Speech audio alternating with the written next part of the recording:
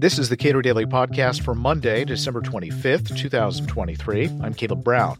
It's easy to take for granted the incredible variety of foods available to us because of globalization, most particularly fresh produce that, because growing seasons are different in different hemispheres, that food has to come from another side of the world. Cato's Scott Linscomb details how globalization broadens our palates. Scott, before we started recording, you and I were discussing our mutual love for the fractaled vegetable known as Romanesco. Yes. And Romanesco is hard to get. It is.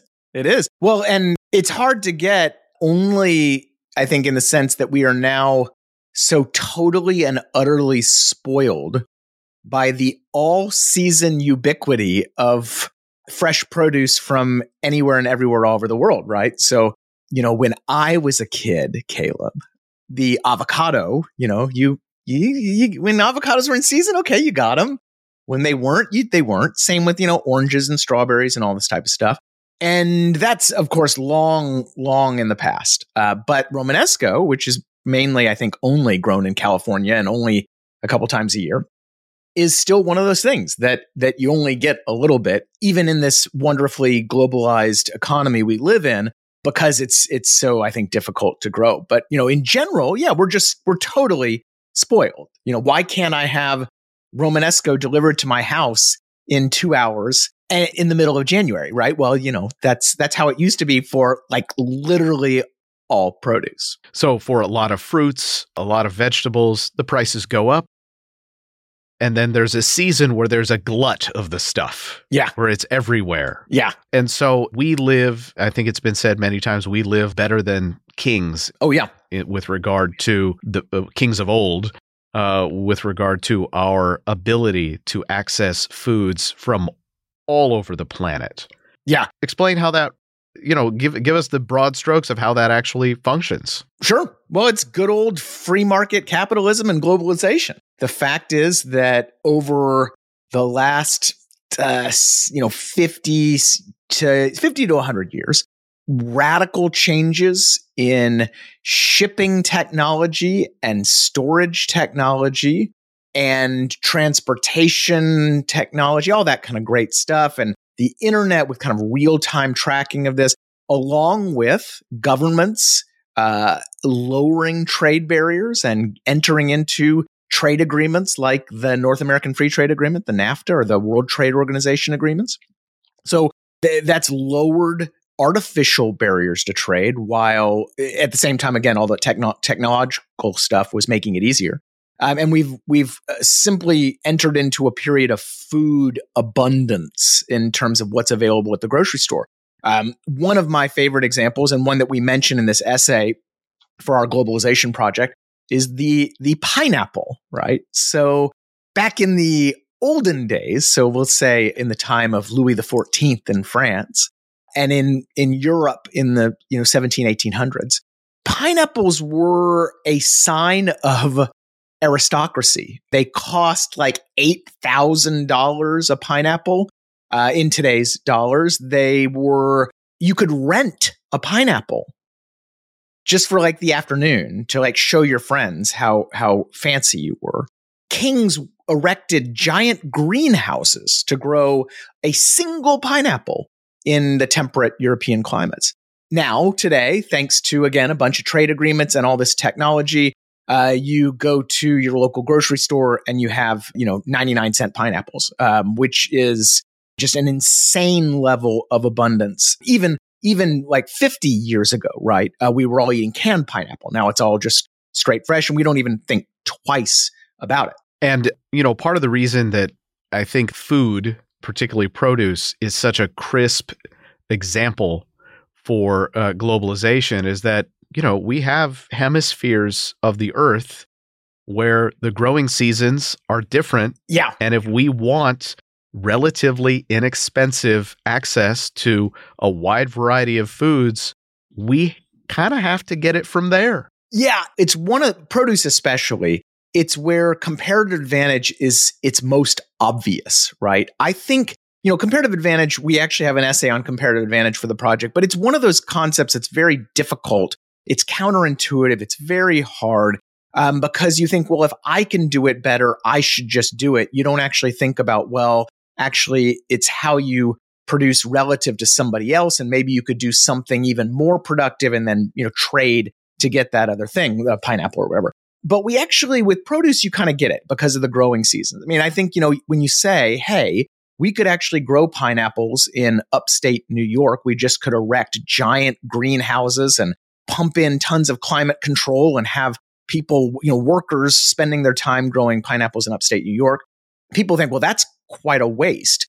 Why don't we just trade with Thailand or wherever? It used to be Hawaii. Why don't we just do that? And then we can all focus on other things, right? So we get it intuitively because of the weather stuff. Now, the minute you take weather out of it, though, people's brains shut off and they think, oh, well, actually, we should be making all of our t-shirts in New York or whatever, because they don't think about it's the same type of comparative advantages. So produce is a really easy, good example for that reason. But it's also, let's face it, food is good. We like eating. We experience this every day. And that's the other thing that's really great about using food as an example of the bounty of globalization is because you just go to the store and you see it, and it's pretty obvious that avocado or whatever didn't come from down the street, right? It came from a long way away. And you get to enjoy that as well. And so that's I think another part of the globalization story and why it's so fun to talk about these things, right? Because I think people, they get it a little more than they get, again, with like a t-shirt.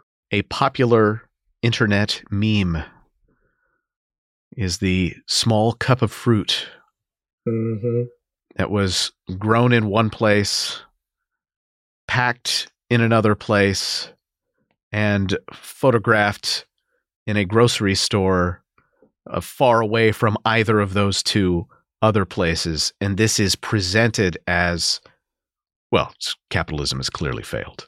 Yeah, broken. It's broken. Yeah, this meme or whatever it is pops up like, it's like once a year we have to debunk this. But leaving aside the price and climate issues, what the localists don't seem to grasp here is the just incredible efficiencies that exist today with respect to global trade and corporatized production of food. People have crunched the numbers on that little cup of pineapples. And again, leaving kind of the low price aside, pears, the ability to get, cheap pears in your kid's lunchbox like this is a little miracle, but let's leave that aside. Fact is that thanks to containerized shipping, thanks to industrial farming, those terrible things, it's actually more environmentally conscious, fewer emissions, less pollution, less energy, all that kind of stuff to grow the pears in South America and then ship them over to Thailand to be packaged and then ship them back in the United States. It actually uses less resources and generates less pollution than if you tried to grow those pears down the street and then truck them over to the local grocery store. So we don't think of any of this, again, because it's, like a lot of trade stuff, it kind of boggles the mind that not making your own stuff or growing of something a few miles away could actually be worse for us, but it is. And that again, it leaves aside all the cost savings we have, the ability to have cheap and healthy food at our doorstep. And that is, partially a function of just the relative opaqueness of the decision-making being made across oceans for seeking out those efficiencies to try to goose profit just a little more by being just a little more efficient. Whereas when we walk through the produce section, we immediately see fresh food that came from very far away. Right. Yeah. And people, I think, derive this false, in a lot of sense, security about localized production, right? Oh, if it's just right down the street, that means it's, if there's ever a shock of some type, it means it's always there. And they have I should add, they have a security in kind of that this is a planned system. So we have people planning all this stuff. It's great.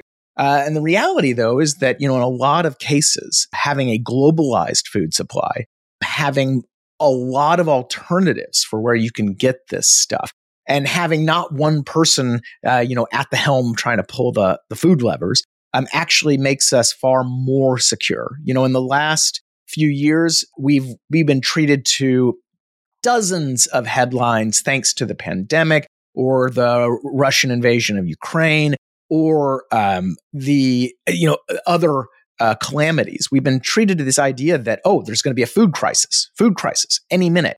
And the food crisis have never materialized. Now, of course, prices have fluctuated and there have been discrete shortages here and there. But why haven't we had these widespread food shortages? Well, it's because of good old globalization.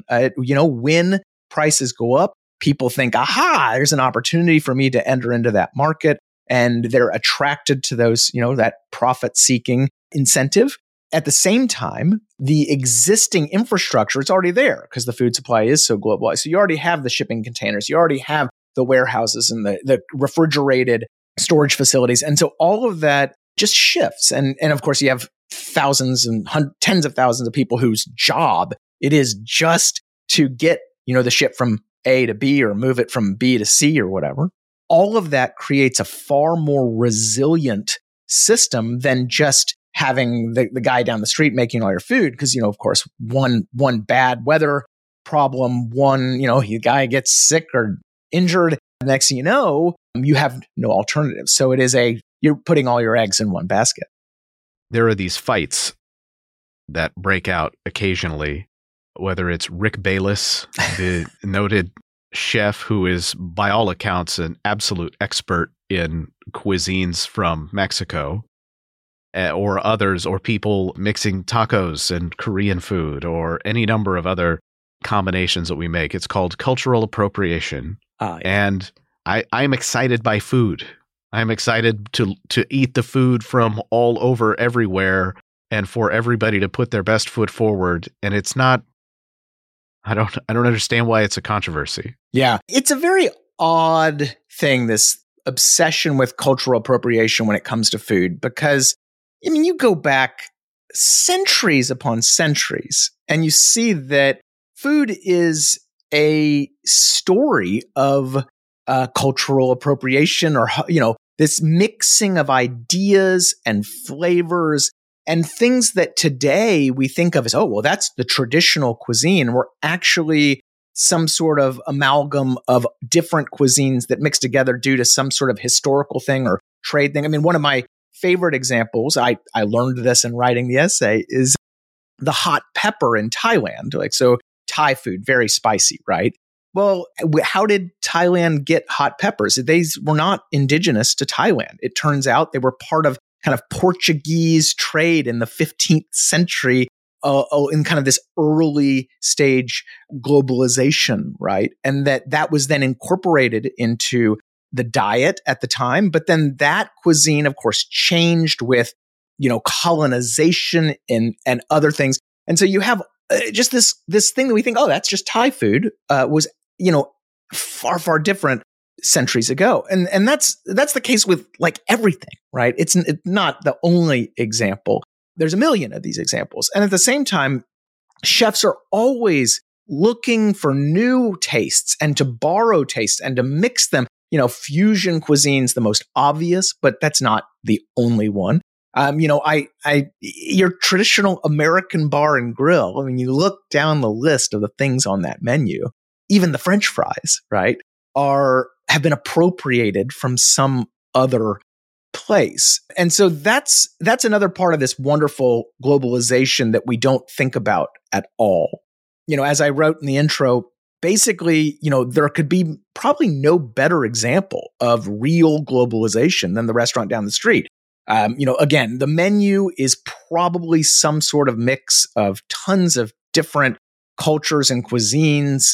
We already talked about the ingredients are probably coming from all over the world, thanks to good old, global food trade. But then also, the flatware and the glasses and the alcoholic beverages and the people working there are probably some immigrants there too. You can go down the list, right?